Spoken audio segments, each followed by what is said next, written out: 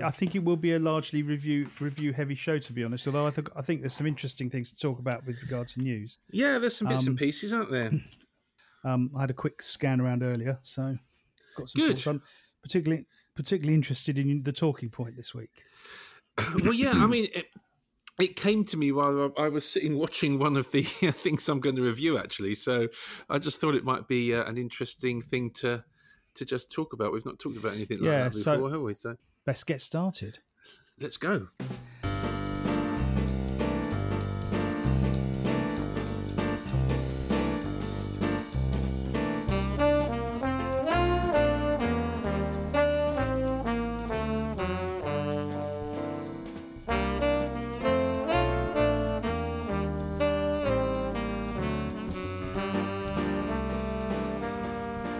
Welcome to Stage Doorcast, episode 22. We're recording this on the 26th of February 2020 in the afternoon.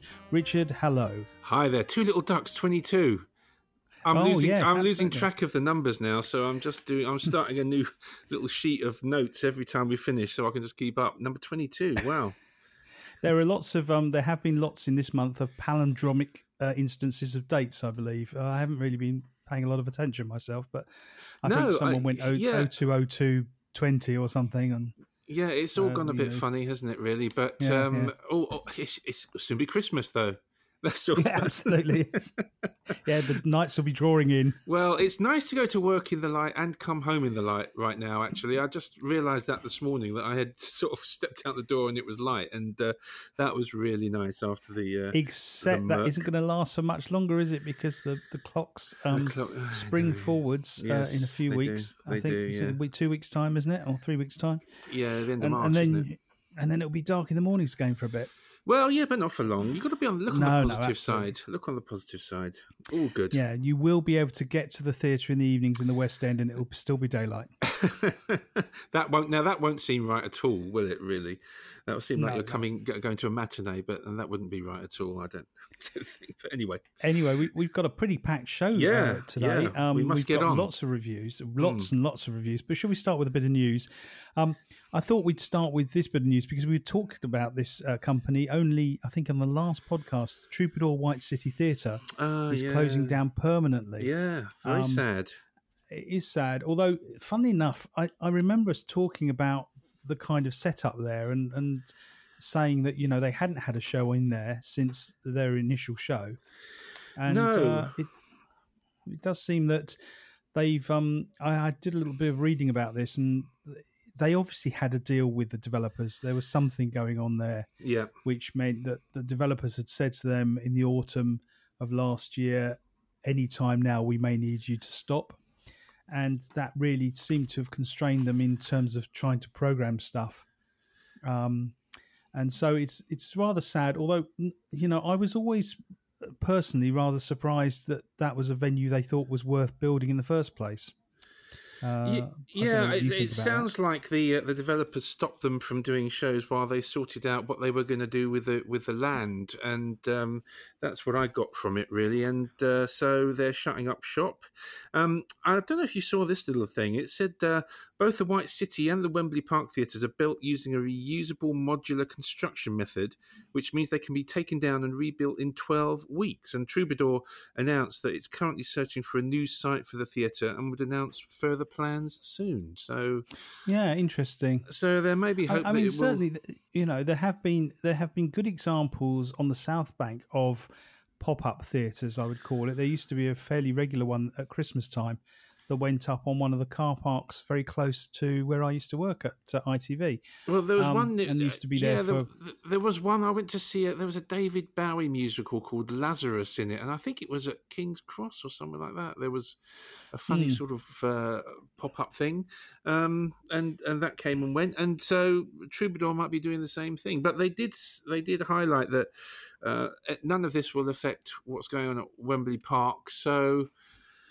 we can only hope that that's still there. And I have to correct a mistake from last time. I did put it on the Facebook page, but I said that there was going to be a musical of what did I say? The secret of my success going into Wembley Park. And of Yes, course, you it's did, not. yeah. It's Sleepless in Seattle. It's Sleepless in Seattle, and that is another I bit think it's of called news. Sleepless, isn't it? It's called Sleepless, yeah, and that's another bit of our news actually, which we might as well do now as we're talking about it. It's been, it's not been recast, but the cast has been announced as Jay McGuinness and Kimberly Walsh, and they of course starred together earlier, or later last year in Big, the musical, and they're now reuniting to star as Sam and Annie and in Sleepless, the musical. Now, and it starts on the 24th of March with official opening night on the 1st of April and is currently booking until the 3rd of May. Now, this was one where, do you remember there were 3 previews before Christmas, and we thought it was a little bit odd that they were doing that.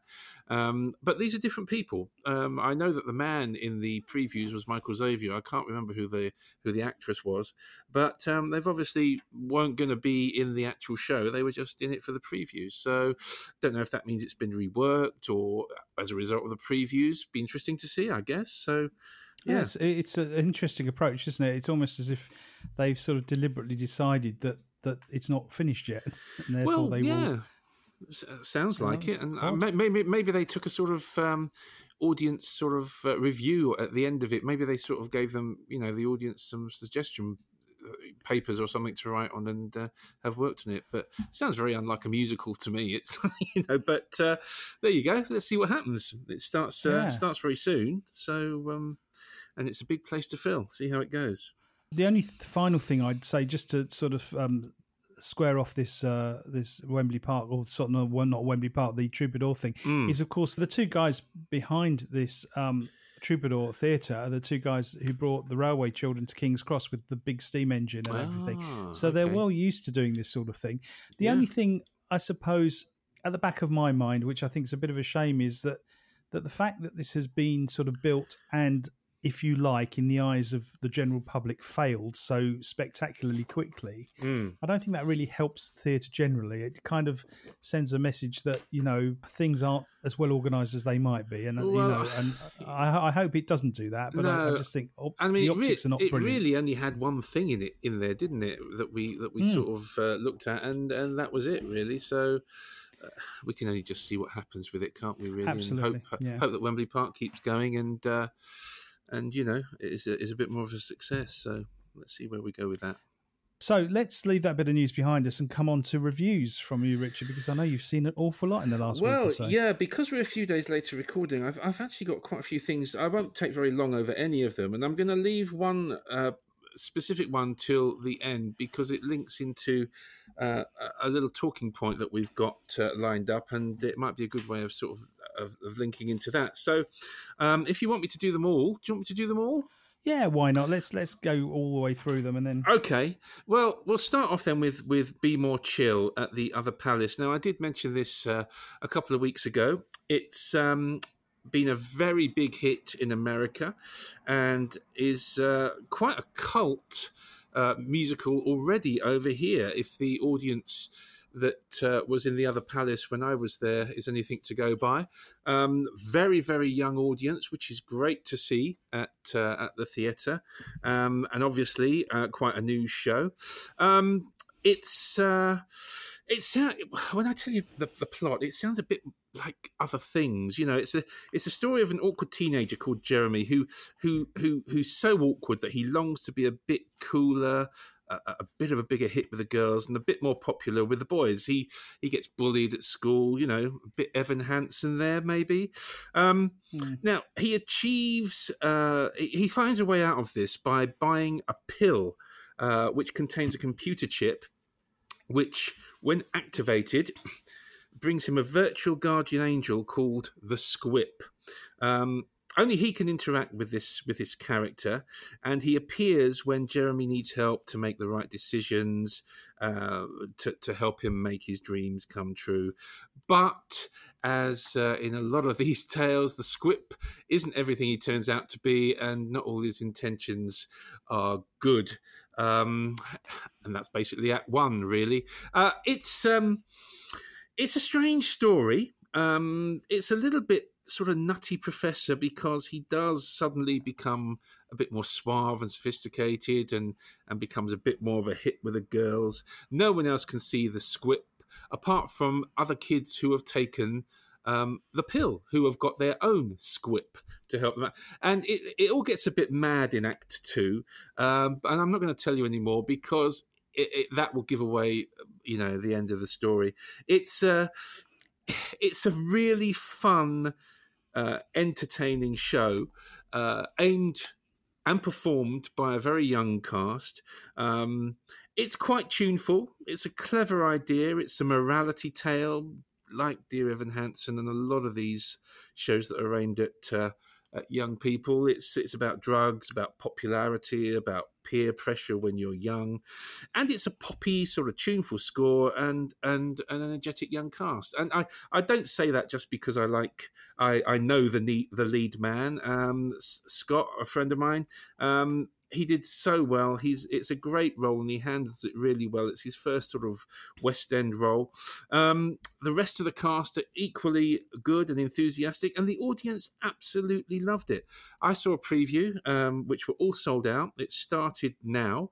It's just extended, I believe. I saw that it's just extended until the end of June. So there's quite a few weeks now to go and see it, and it will become the longest running musical at the Other Palace. So good for it. It must be selling okay. It's a good, fun, energetic, new show, but it ain't Oklahoma. It's right. New in style, and it's new in musical style, and it's down with the kids. But that's good. It's something that I didn't think I was going to enjoy, and I ended up really enjoying it. So that's good. Can't say more than that. No, that's very good. And I mean, even if you are a very traditional theatre goer, you can probably go to something and find something in it that you perhaps didn't think you were going to. And if it makes you think about it, absolutely, it was one of them. And I've made a sort of New Year's resolution that I'm not going to say anymore, this isn't a show that was meant for me, because I was saying it a lot last year in my reviews, and I'm not going to say it anymore. If I don't enjoy it, I'm going to say I didn't personally enjoy it, but I did enjoy this one, although it was aimed at a younger audience. So get along and see it if you want to see something. Yeah, if you want to see something different, something new, get along and see Be More Chill. Next one, I'm not really going to review. It's Come From Away, and you already reviewed that. Oh, well, of course, yes. Yeah. You reviewed that quite a few weeks ago now, didn't you, at the Phoenix? But you saw it in the USA. I saw it here in the UK. And I loved it. Again, it wasn't one that I had any feelings one way or the other about, and I hadn't heard really any of the music, and I ended up loving it. Really good. And I put a little review on Facebook, and people were coming back to me saying, I haven't heard of anybody who doesn't like this show. And of course, then one person came along and said they did. Our friend Irving, who I don't know if he listens to this, but he came along and said he didn't like it very much. But with the exception of Irving, I haven't heard anybody else say that they didn't like this show. It's so clever. It's not, I didn't think it was musically the best show ever written, but it tells the story, the music, and the music is of the place and of the time.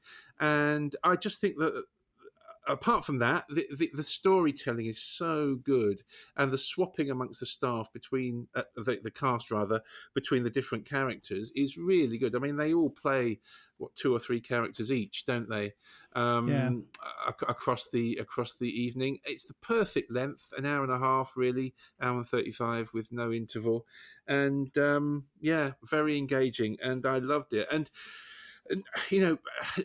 seeing as it's dealing with a really tragic event of 9/11, it wasn't too sentimental or too sad. It didn't focus on those bits of the story. It focused on what the reaction to all of that was from the people of the small town where all the aircraft were diverted and the people on the aircraft. And so I was quite pleased about that because I didn't know how the story was going to go, but the interactions between the cast were just excellent. I loved it, and I agree with you, it was fantastic. Yeah, I thought what was interesting about it is, having sort of read a little bit about the writers, is the way they approached it in the first place by doing a lot of interviews, going to the place, actually talking to people, and then constructing something that was genuinely representative of what had actually happened. So much so that quite a lot of the names used in it are the real people. Yeah, so I gather. I mean, the problem with seeing that something's about 9/11 is that you can get the impression, and I think I did have this, and this is probably why I haven't seen it earlier, that it was going to be a bit sort of morose, a bit sad, a bit upsetting, and all of that. And it wasn't any of those things. If anything, it wasn't upsetting. It was a tale about what a community can do and what people can do when they come together to a common goal, which absolutely is a very clever thing to get out of a show about 9/11, isn't it, really? So yeah, so get and see it if you can. It is really good. So that was my thoughts on Come From Away. Well, next I want to go to Cabaret, just quickly. It's a touring production. It's essentially the same production that was in London with Will Young a few years ago. I saw it at the New Wimbledon Theatre, and I have to say, I mean, I really like Cabaret. I've seen it many, many times, and I think that's part of the problem. Really, I wasn't really, I didn't really enjoy it very much. It was really not very much to do with the show. I think I've just seen it too many times, and I saw that production with Will Young and I think somebody else playing the MC. I think I saw that a couple of times when it was in London. So it may just have been that I wasn't very keen on a couple of things in the production. It just didn't get me like Cabaret often does. What was really good was the cast generally. It was great to see Anita Harris. She was playing Frau Schneider. I've never seen her live on stage, and very good she was as well. The band were excellent. Most of the performances were fine. I wasn't keen on the performances from John Partridge as the MC. I don't know what it was. I had trouble understanding what his dialogue and what he was saying in the songs. It seemed to me a very sort of over the top interpretation of the MC. And I know it's a strange part, and I know you've got to try and do something different with it.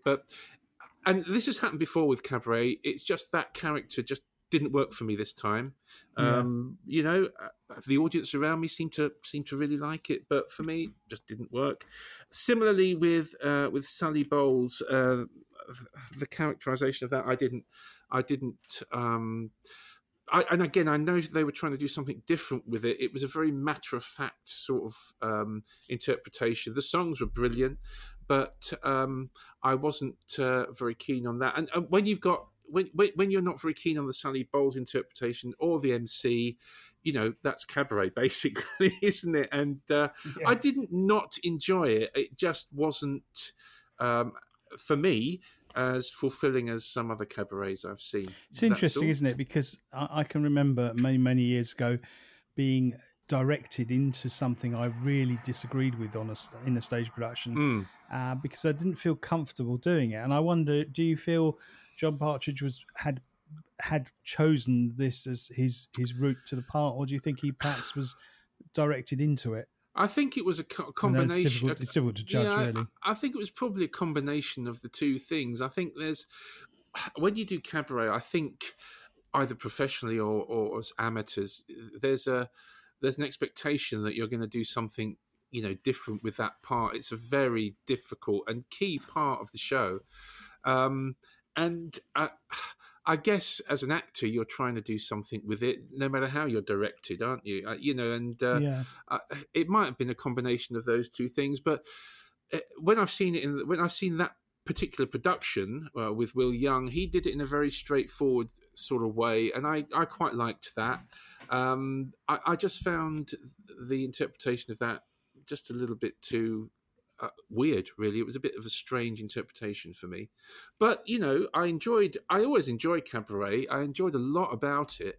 It was just those two things sort of troubled me a bit, and it troubled me that I didn't like them because, as I say, I've seen Cabaret quite a lot of times, and you'd have thought I'd have wanted to see something different from those two Yes. characters. But And it's a known quantity to you, so you can understand why you're slightly you feel thwarted. Yeah, the audience loved it. It was quite full for a touring production, and it's off on its merry way somewhere else now. So I'm sure it's doing good business. Production values were very good.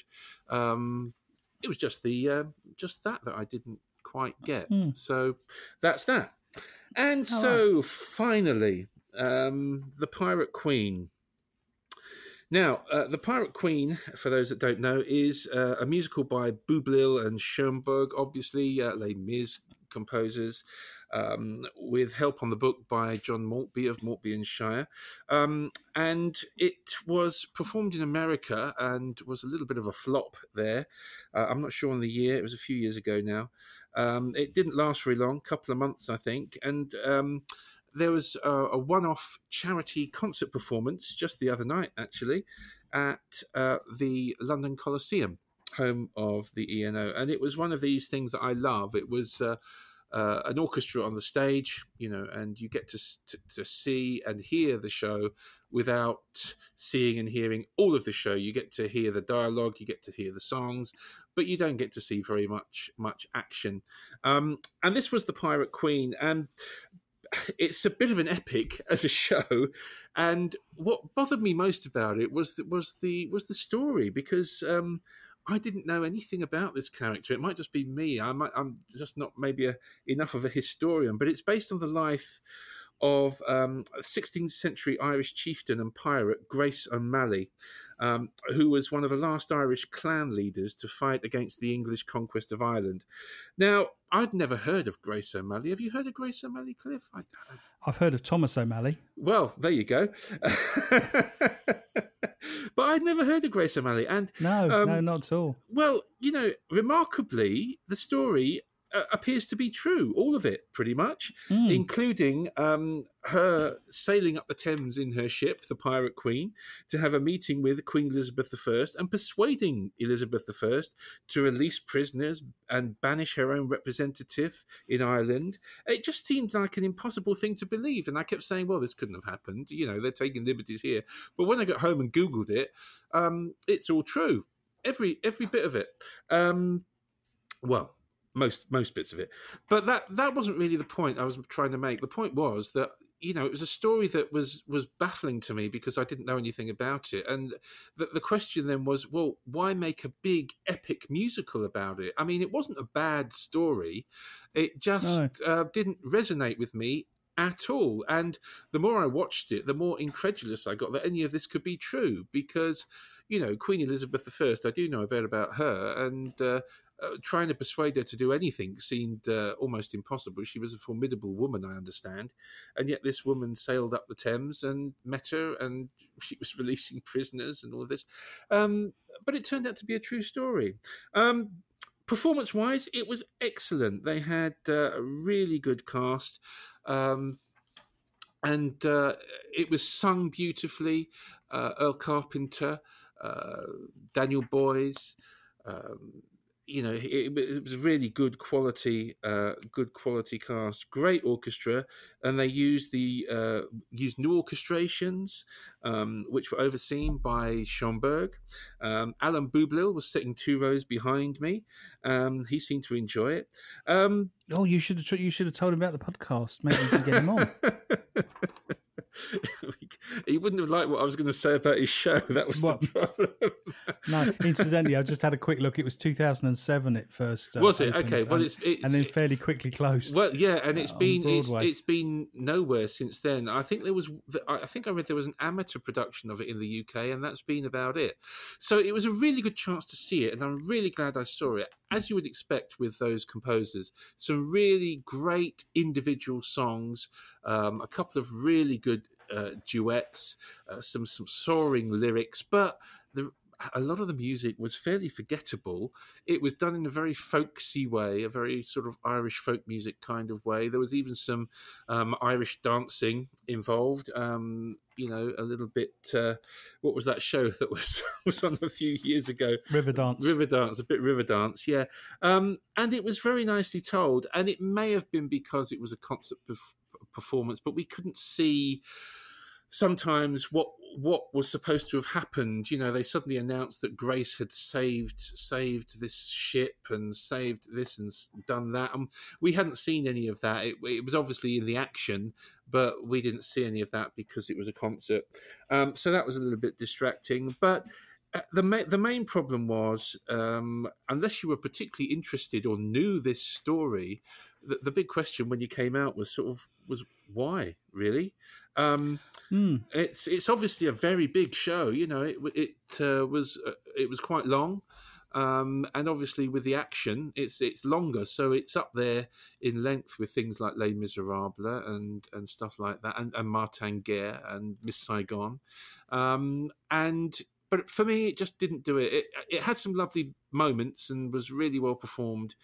I just don't know if it would be successful if it was going to be staged as a West End show.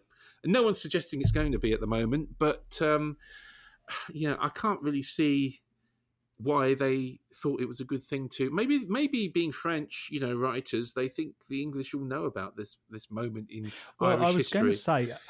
I was going to say, and one of the real black spots in English education, I think, is Ireland. In fact, it's been mentioned quite a lot recently in the news, and the fact that we as a nation, and not just talking about England, probably actually is mostly England, isn't it? Because it's the Celtic thing, that the English particularly haven't got as much idea about Ireland, which is, after all, a really close neighbour, and part of it is part of Great Britain as well, as we really ought to have. And so maybe a lack of appreciation of our own history isn't going to help this a lot. No, but also at the back of my mind, I was just thinking of Six, which has done really good business because everyone knows about Henry VIII's wives. Yeah. They don't necessarily know very much about them, but you've got enough of the hook to make the musical work without having to really have any great knowledge. Well, this is why I had to research it when I got home, because obviously I just felt, well, if Grace O'Malley is not a real character, they've got Elizabeth I in there, and I knew that her aide, I can't remember his name now, but I knew he was a real person of that time, and I thought, well, they wouldn't mix it like that. They wouldn't have a made-up character, in a historical tale like that if there wasn't some bits of truth in there. But I had no knowledge of this tale at all, and as I say, I'm not a historian, and maybe it's just me, but there's a reason why the show hasn't been done since 2007, isn't there? I guess. So yeah, it was a really nice experience seeing it like that, but I doubt if it would be successful if it was going to be made into a full scale epic of a show. But even so, well worth seeing. Even so, well worth seeing. Yeah, very well worth seeing. That's why I love these concert versions. You can see them, and you can sort of pick them apart and think, well, why hasn't it been successful, or why has it been successful? It's a good way of seeing them like that. And I think it does lead us on to our talking point. Shall we get onto that now? Yeah, absolutely. Yeah, which is, and this came to me while I was sitting watching The Pirate Queen, the epic that it is. And the question is the era of the epic musical over at least for a while? And sitting watching The Pirate Queen, I sort of thought, well, maybe it is. I guess it depends how you define epic, though, doesn't it? Whether you mean just in terms of being long-lived on the stage like Les Mis or Phantom, or whether it's big in scale, employing a huge orchestra and lots of people and lots of costumes and lots of sets, or is there a different definition of epic? Is that more opera-like? For me, I think epic means things like Les Mis and Phantom that have been around for an awfully long time and don't seem to be in any rush to go away and have, productions all over the world. What do you think, Cliff? Well, I think you're right. And I think for me, an epic show is something which is sort of rooted, although it's often obviously is set in a very specific time, it kind of is slightly timeless in terms of its impact on the audience. I know that sounds slightly contradictory. I think I know what I mean by that. Is that it doesn't age. No. You put it on and it just runs. And Les Mis is a perfect example of that, because it's a show which has a very specific look and feel, and even with the recent reworking, it's much the same in essence. And yet you would think, because of the subject matter, it would age, and eventually people would get fed up with it, but they just don't. No. So, and of course, I know exactly what you mean. Of course, it was hated when it first came out as well, Les Miserables, wasn't it? And here we are, 35 years later. That often is the case, isn't it? And there are also examples of sort of shows that I would have put in that category which have not succeeded or have done much less well. I mean, I guess things like Les Mis and Phantom, because they've now got so many productions all over the place, they sort of become self-perpetuating as well, don't they? They become self-financing. I guess neither of those two are going to lose any money in a hurry.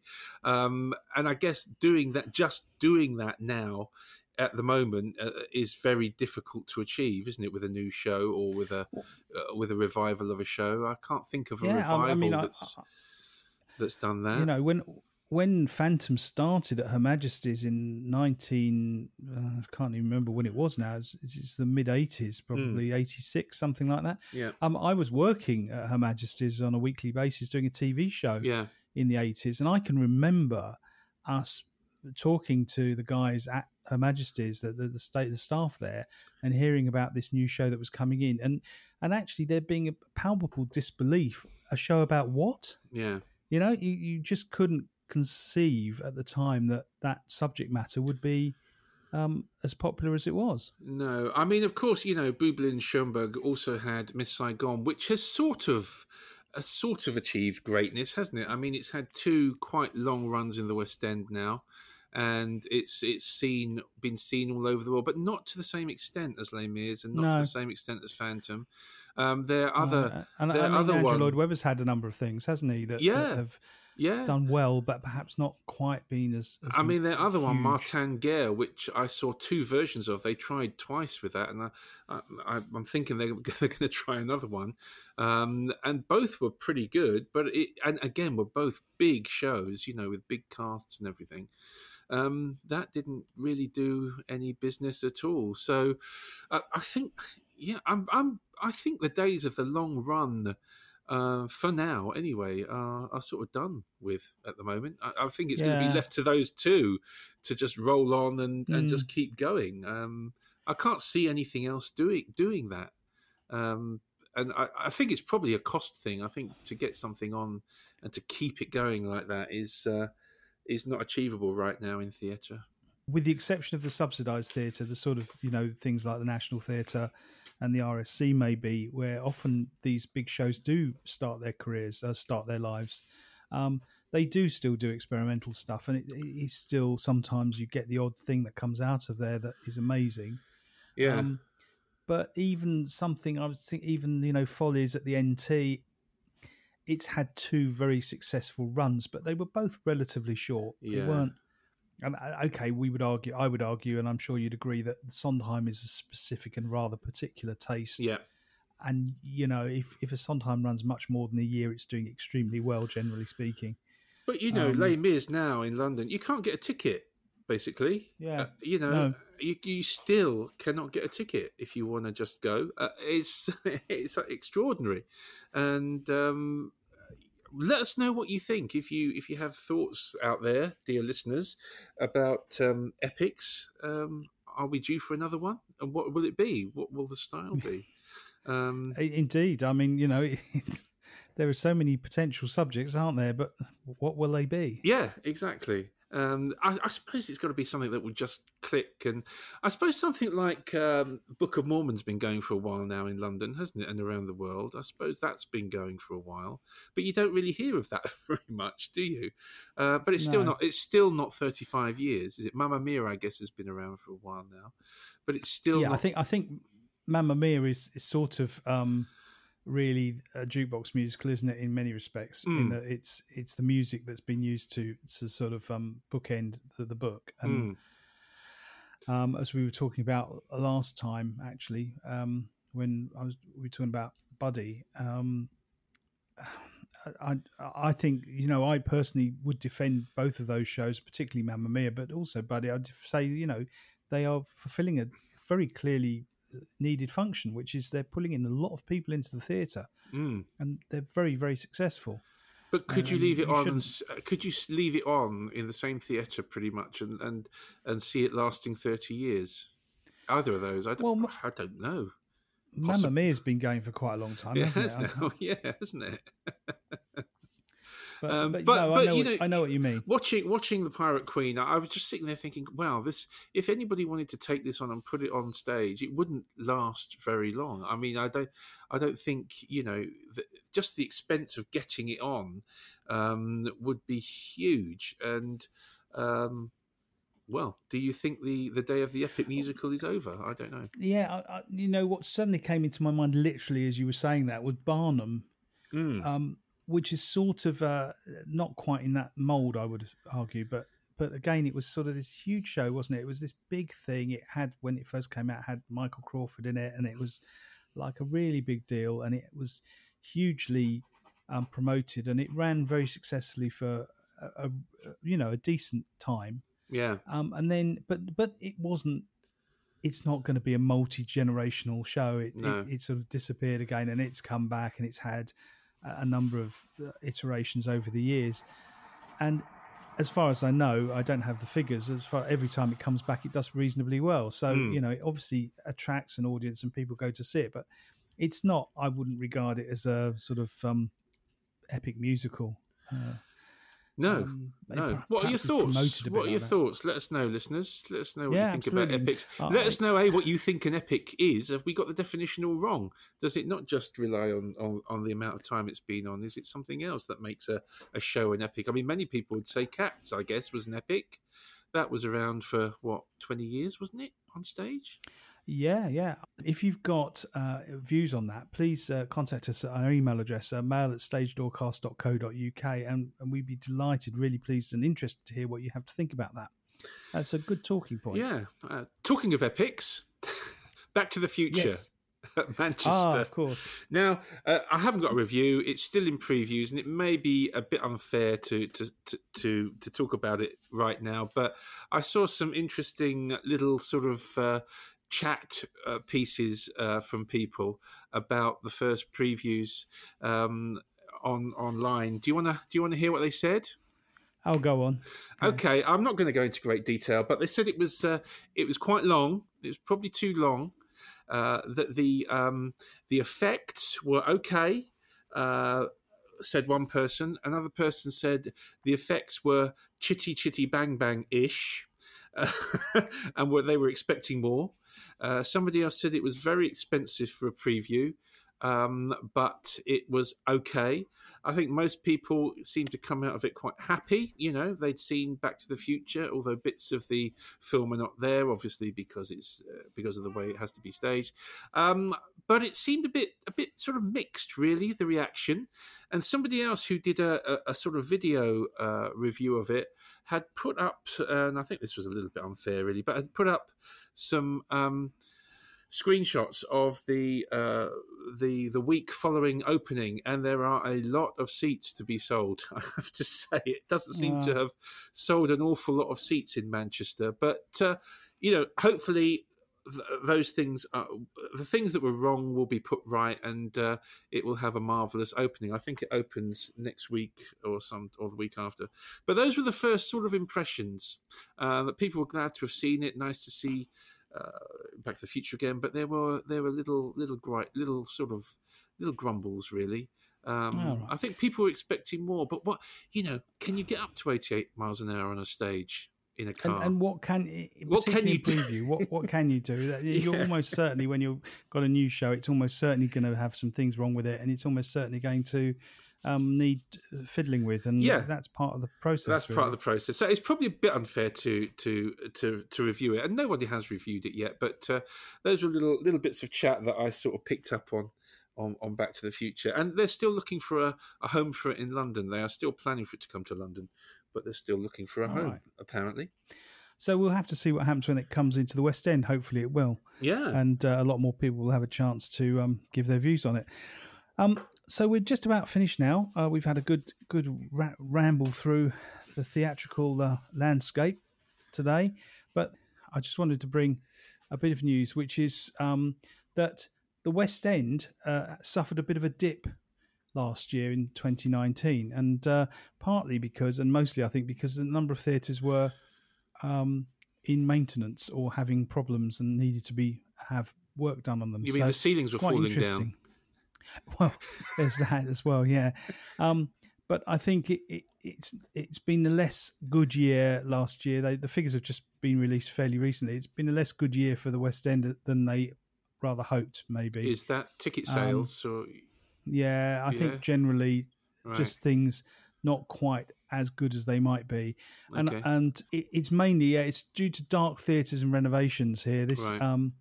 And it said significant dark periods and major renovations meant West End Theatre saw a dip in attendances in 2019, with musicals suffering a rare drop in audiences. The takings were up overall, with a rise in ticket prices, with the average price now exceeding £50 a seat. But, of course, the Theatre Royal Drury Lane was shut virtually for the whole of 2019 and is still shut at the moment. The new Sondheim Theatre, of course, was closed for 4 months while it was being converted to the Sondheim. And the Dominion was dark for quite a lot of 2019 as well. And it said that the number of people going to musicals fell slightly by 1.8% to 9.3 million. And it said the London Palladium had 35 weeks when there wasn't a theatre production programmed at all. Wow. So it's quite interesting because I think although the general story is generally positive, it's not like a disaster. You've got these very sort of key theatres that in most people's minds are really important, like the Palladium, like the Dominion, like the Theatre Royal, which simply weren't on the scene very much last year at all. It's funny that I was at the Palladium for the Panto at the beginning of the year, and it was funny you say that because we were saying sort of the opposite about the Palladium. Then they seem to have have reached a real accommodation with how they're running the Palladium. They might have a show in there for a couple of months in the summer, then they'll have the Panto over the winter period. And what they've now got is a lot more sort of Sunday night at the London Palladium one night things. A huge load of those.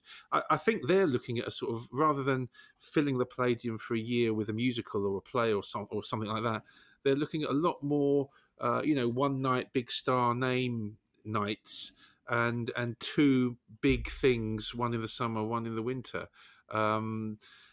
It seems maybe that works for them now, rather than trying to fill it for a year with a musical or something like that. I don't know.